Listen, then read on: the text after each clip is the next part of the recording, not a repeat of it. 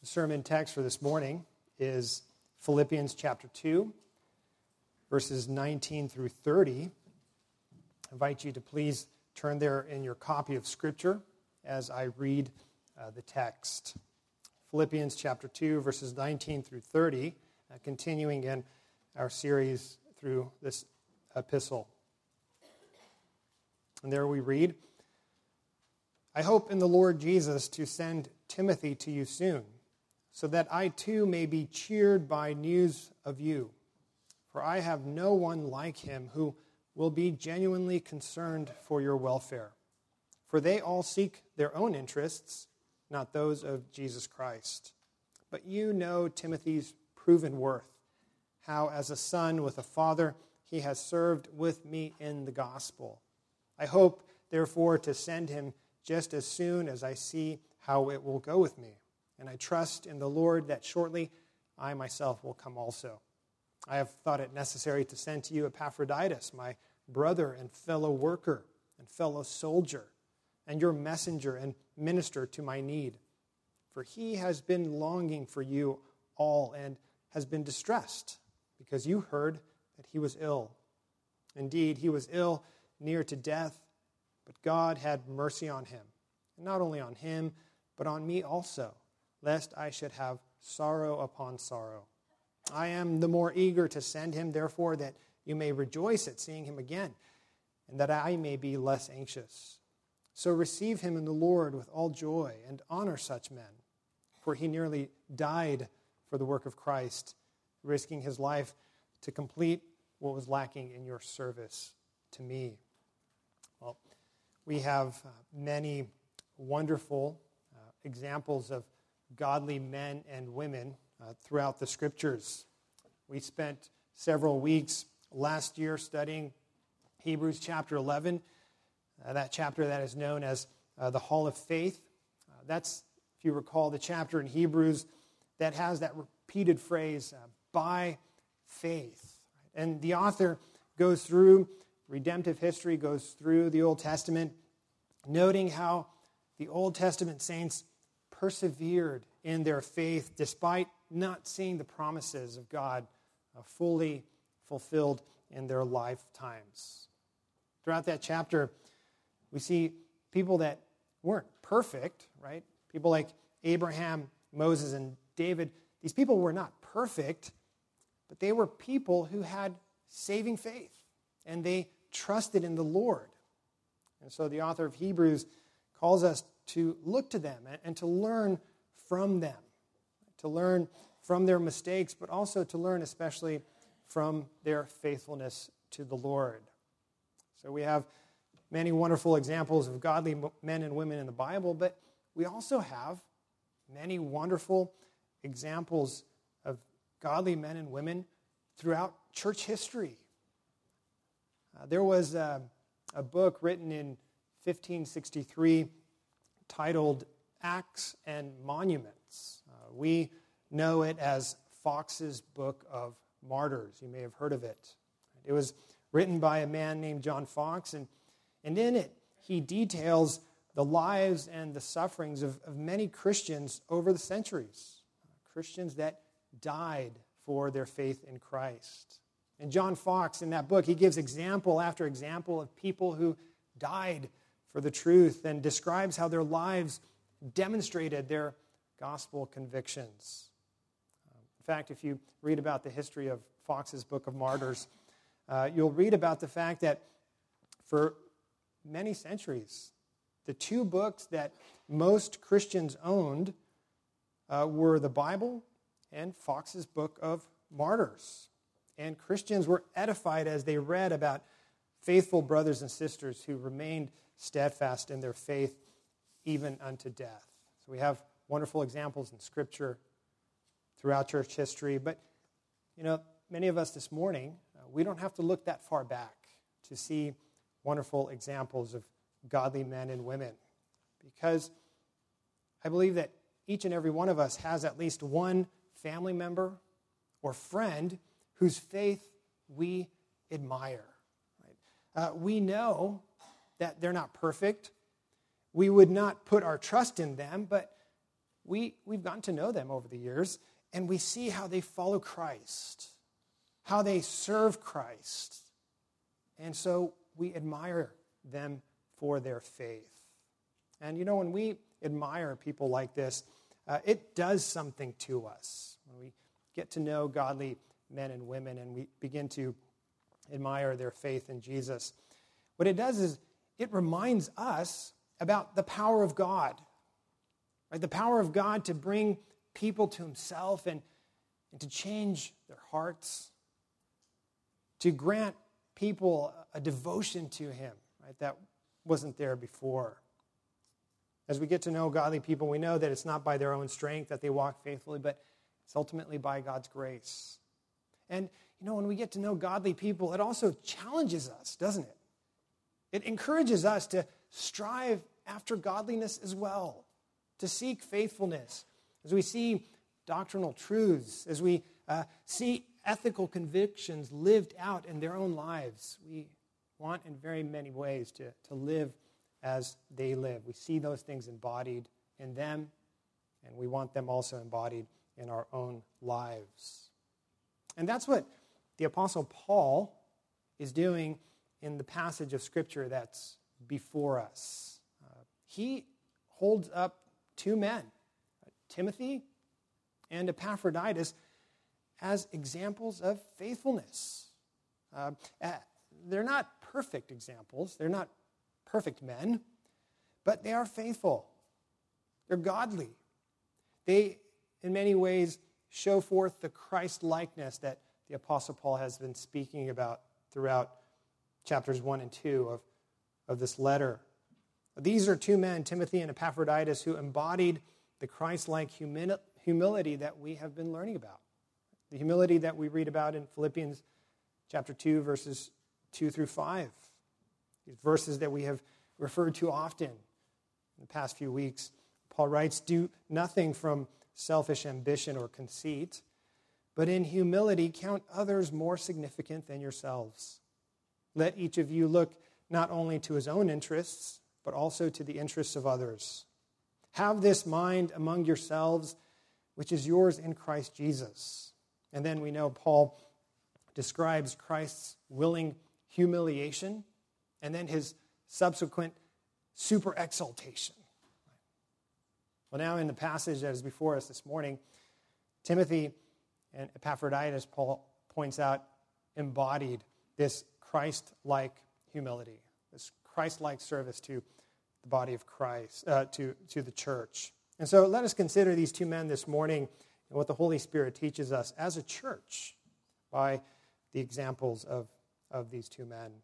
We see first in our text that we must show concern for others in the church. We see this in verses 19 through 21, where we read, "I hope in the Lord Jesus to send Timothy to you soon, so that I too may be cheered by news of you. For I have no one like him who will be genuinely concerned for your welfare. For they all seek their own interests, not those of Jesus Christ." Well, Timothy was well known by the church in Philippi, because as we read from Acts chapter 16, he was there when the church was planted. Right? We noted in that chapter how Paul wanted Timothy to begin accompanying him on his missionary journeys.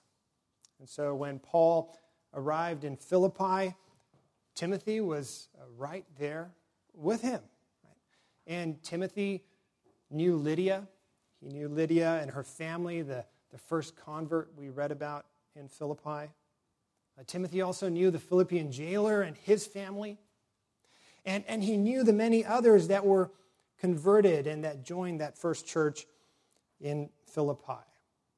And so many years later, as the Apostle Paul now writes to the Philippians from prison, he's writing to thank them for the gifts that they sent him. He mentions Timothy, this man that they knew, that they loved. And we see in verse 19, he says, "I hope in the Lord Jesus to send Timothy to you soon, so that I too may be cheered by news of you." Now the plan was for Timothy to visit Philippi while Paul was in jail, and then Timothy would go to Paul and update him on how the church was doing. But notice how Paul describes Timothy in verse 20. He says, "For I have no one like him who will be genuinely concerned for your welfare." Now, when you're concerned about someone, in a positive sense, you care about them. You think about them and their needs, and you think about their well-being. You pray for them, and you work to bless them. And we see that that's how Timothy felt about the Christians in Philippi. He, we read, was genuinely concerned for their welfare. Timothy, we see, was not like so many others in the ministry who sought their own interests, who preached Christ out of selfish ambition, those who Paul spoke about in chapter 1, verse 17. Now, what we see with Timothy is he loved Christ, and because he loved Christ, he loved Christ's church, his people. And Timothy showed his love by showing his concern. He genuinely cared about the Christians at Philippi. Paul describes Timothy in this way to show us that a Christ-like character is revealed. A Christ-like character is demonstrated in how much we care for fellow believers, and then how we demonstrate that care for fellow believers, for those in the church. As we look at the text, how did Timothy demonstrate his concern? Well, he demonstrated it by helping Paul on his missionary journeys. And, as we think about Timothy, we have to understand, loved ones, that this was a huge sacrifice for Timothy. It was a huge sacrifice of his time and of his energy. And, accompanying Paul on his missionary journeys, this was a difficult calling. This was a high calling. Being a missionary today, we know it's very difficult, right? We get news from the missionaries that we support about the challenges that they face. But, being a missionary in the first century was far more difficult. In 2 Corinthians chapter 11, Paul lists some of the extreme difficulties that he endured. Those things that he suffered during his missionary journeys. Paul writes, beginning at verse 24, 5 times I received at the hands of the Jews the 40 lashes less one. 3 times I was beaten with rods. Once I was stoned. 3 times I was shipwrecked.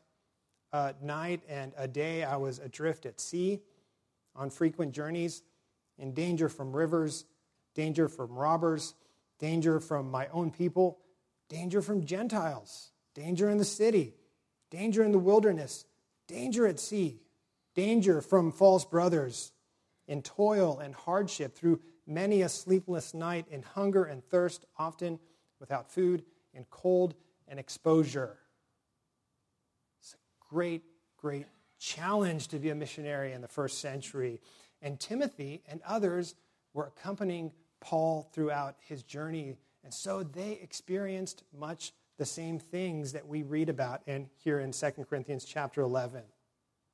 But we read that by the grace of God and for the love of Christ's church, these missionaries, these early Christians endured.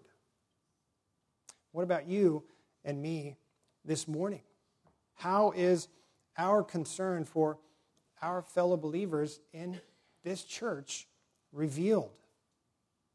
When we think about this being the first Sunday of the year, we realize that it's a new year with new opportunities to serve, right? To renew our commitment to pray for others in the church, to serve others in the church, and to show our concern, right, by devoting our time and our energy and our efforts to serving Christ and those within his church. So we see that Timothy was not just a model of what genuine concern for fellow believers looks like and is demonstrated in daily life, but Timothy, we read, was also a model in what it looks like to work to spread the gospel. We read in verses 22 through 24. Paul says, "But you know Timothy's proven worth, how as a son with a father he has served me in the gospel. I hope, therefore, to send him just as soon as I see how it will go with me. And I trust in the Lord that shortly I myself will come also." So there in verse 22, when Paul says, "But you know Timothy's proven worth," well, they know it because, again, Timothy was with Paul and Silas when the church in Philippi was planted. At that time, when the church in Philippi was planted, Timothy was a young man.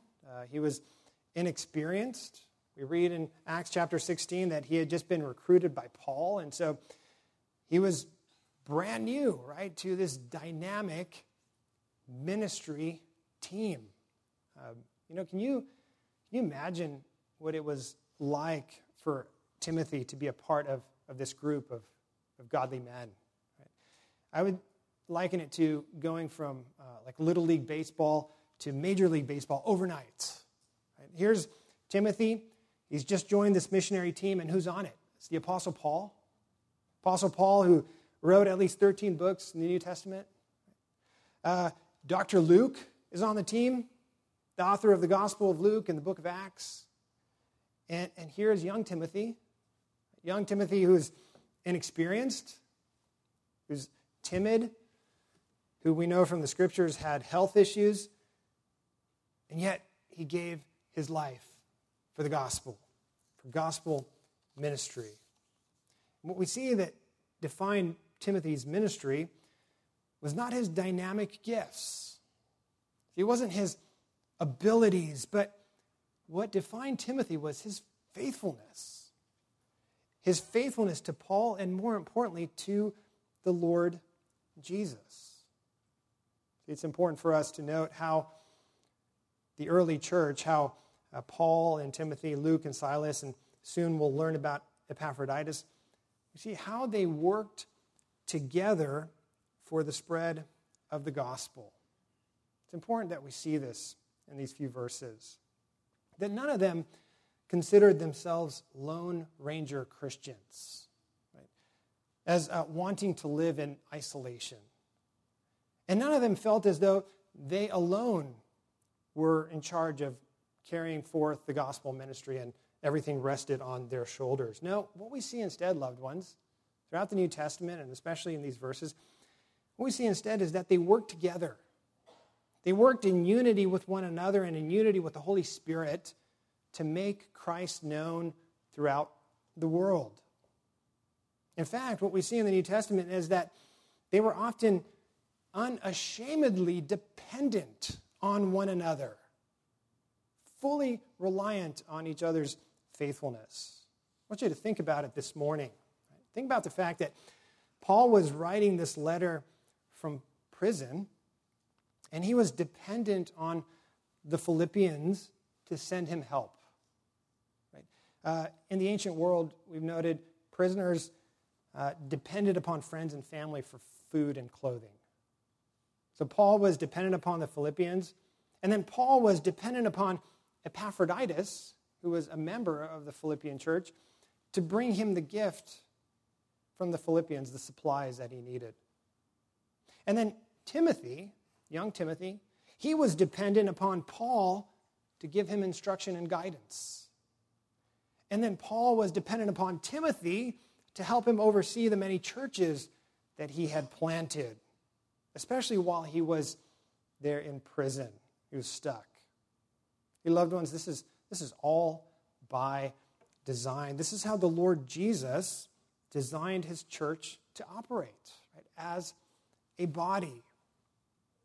We read that just as the eye cannot say to the hand, "I have no need of you," nor can the head say to the feet, "I have no need of you." We know that's not the way a body works, that a body thrives, and neither will the church. What we see from this passage and many others in the New Testament, friends, is that each one of us has a role. See, each one of us has a gift, has a grace that we bring to this body, to this church. And so I want us to see that we are working together for the same goals. We're not working against each other, but we are working in unity with God's Spirit, according to God's Word, toward the same ends. Right? We are working, as our mission statement says, to worship God, to offer Him true worship, to grow in our knowledge of Him, to grow in grace together as we disciple one another, and toward evangelism, right? Making Christ known locally and throughout the world. These are our goals as a church. And each of us, each and every single one of us, elders and children's Sunday school teachers, and those who are faithful in prayer, and those who are faithful in ushering, our musicians and our nursery volunteers, see, we are all working together, dependent on each other, working toward the same goals. See, that is the biblical view of Christ's church. And so Paul now gives us another example of godliness by describing a man named Epaphroditus, as we see the importance of connecting emotionally with others in the church in verses 25 through 27. Paul writes, I have thought it necessary to send to you Epaphroditus, my brother and fellow worker and fellow soldier, and your messenger and minister to my need. For he has been longing for you all and has been distressed because you heard that he was ill. Indeed, he was ill, near to death. But God had mercy on him, and not only on him, but on me also, lest I should have sorrow upon sorrow. Well, what Paul tells us about Epaphroditus here, this is all that we know about this man. His name means honored by Aphrodite, and many of us know that the Greek goddess Aphrodite was associated with love and beauty, which reveals that he was a Gentile, that Epaphroditus was a Gentile, and he was born to pagan parents, and that he converted to Christ later in life. Epaphroditus, we see here, was a member of the Philippian church, and he was sent, along with some others, to take some financial assistance to Paul. Paul, who we know was under arrest, and as we said, was dependent upon the generosity of fellow Christians. And so Epaphroditus left, along with some others, and took this gift, and the gift ultimately reached Paul.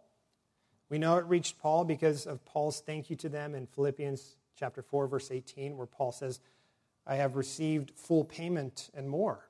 I am well supplied, having received from Epaphroditus the gifts you sent, a fragrant offering, a sacrifice acceptable and pleasing to God. So Epaphroditus accomplished his goal of getting Paul what he needed while he was in prison. But we see that apparently during his voyage to reach Paul, Epaphroditus became ill. So ill that we read that he was near to death in chapter 2, verse 27.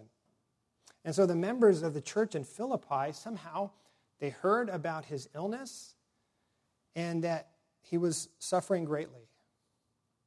I want you to notice what Paul says here.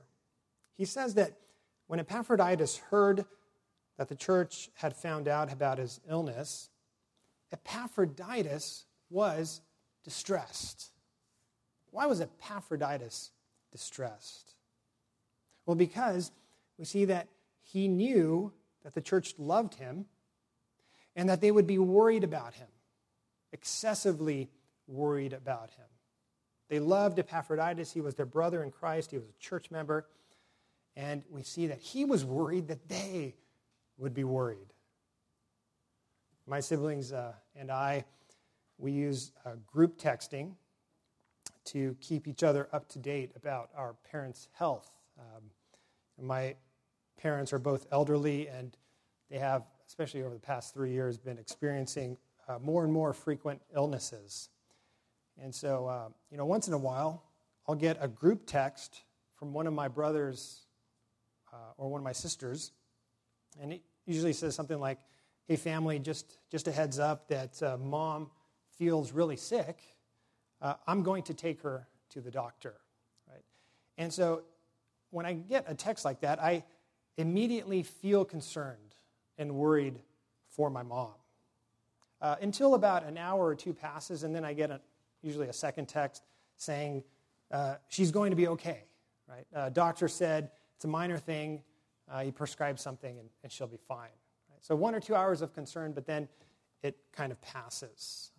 Now imagine the ancient world where news traveled very slow, right? There was no cell phones, no texting.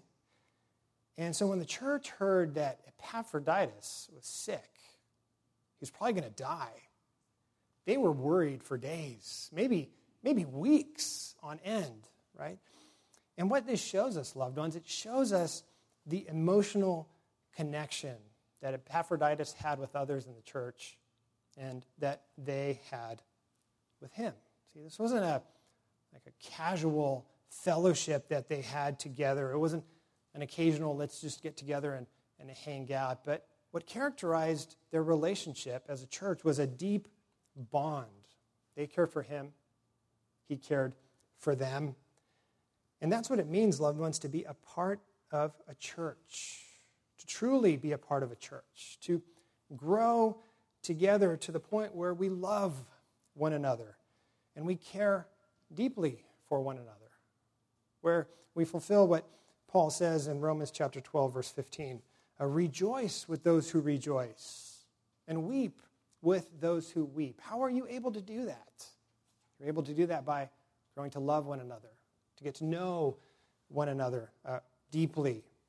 This is a testament to the Spirit of Christ working in our church and in his church throughout the world, right? Uniting us as brothers and sisters in him and constantly driving us to pray for one another, to help one another, and to encourage one another in our faith. And lastly, we see in verses 28 through 30 the importance of honoring those who are committed to working for Christ.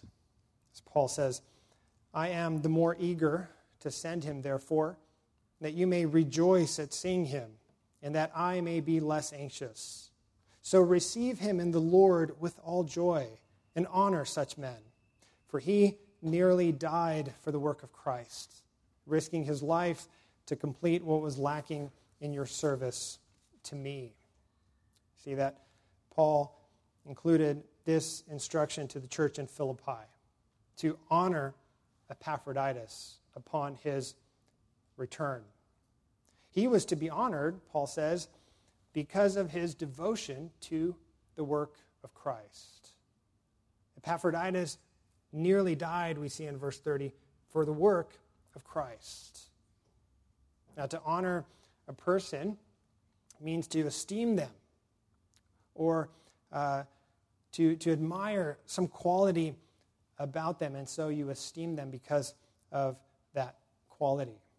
Now, this doesn't mean that we think too highly of them or that we put them up on pedestals, but we ought to admire them, honor them, esteem them for the way specifically that they serve Christ and are devoted to Christ. You know, it's easy for us to fall into the temptation to admire ungodly people, isn't it? Celebrities and pro athletes and successful entrepreneurs. But, you know, with most of them, when we see into their personal lives, we start to realize there's very little there to admire. Their lives are often marked by greed and pride and ungodliness. And, you know, in ancient Rome, when Paul was writing this letter and when Paul was carrying out his ministry, there were plenty of celebrities and pro athletes and successful entrepreneurs there too, just like there are today. But Paul says, honor those who are sold out for Christ, those who are devoted to the work of Christ, who give their lives to the work of the gospel. So I want to encourage you this morning, brothers and sisters, to make it a habit of reading Christian biographies of great men and women who over the centuries were faithful to Christ and demonstrated their faithfulness in great ways, to support our missionaries, to encourage your elders, to support men who want to pursue a pastoral ministry. Why would we do these things?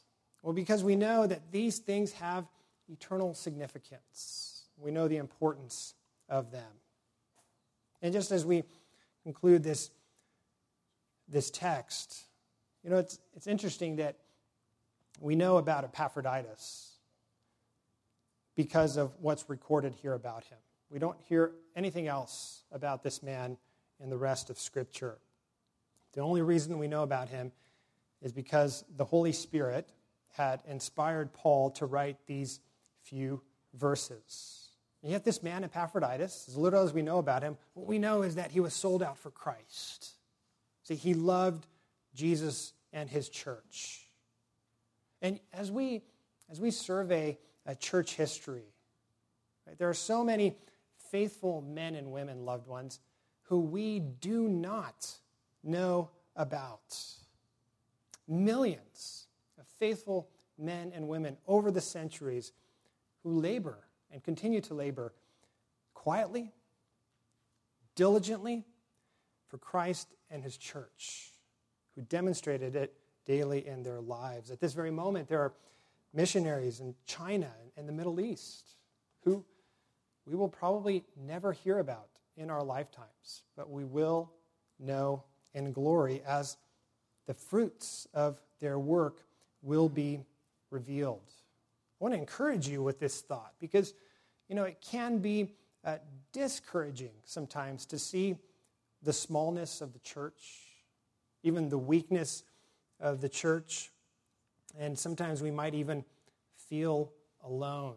But loved ones, God always has his people. Faithful people like Timothy and Epaphroditus and Paul and faithful men and women throughout the centuries, and you and me are included in that great cloud of witnesses. I'm always encouraged when I read about what the Lord told Elijah. As Elijah was running and fearing for his life, and he felt like he was alone. And the Lord Jesus said, Elijah, there are 7,000 that have not bowed the knee. You are not alone. Loved ones, God is faithful. He is faithful to gather his church, to build his church, and to sustain his church. All praise and all glory be to him. Amen. Let us pray. Lord, we thank you for the many examples of godliness throughout the Scriptures, throughout church history, and even in our own lives. We thank you that you have surrounded us with faithful men and women that show us what it looks like to walk humbly with you. Lord, we pray that you would continue to bless us with more and more examples in our own lives, and that you would cause each and every one of us to be examples to others as we follow after Christ, who is the one who lived and who died and who was raised and ascended and is now seated at your right hand. We pray these things in his name. Amen.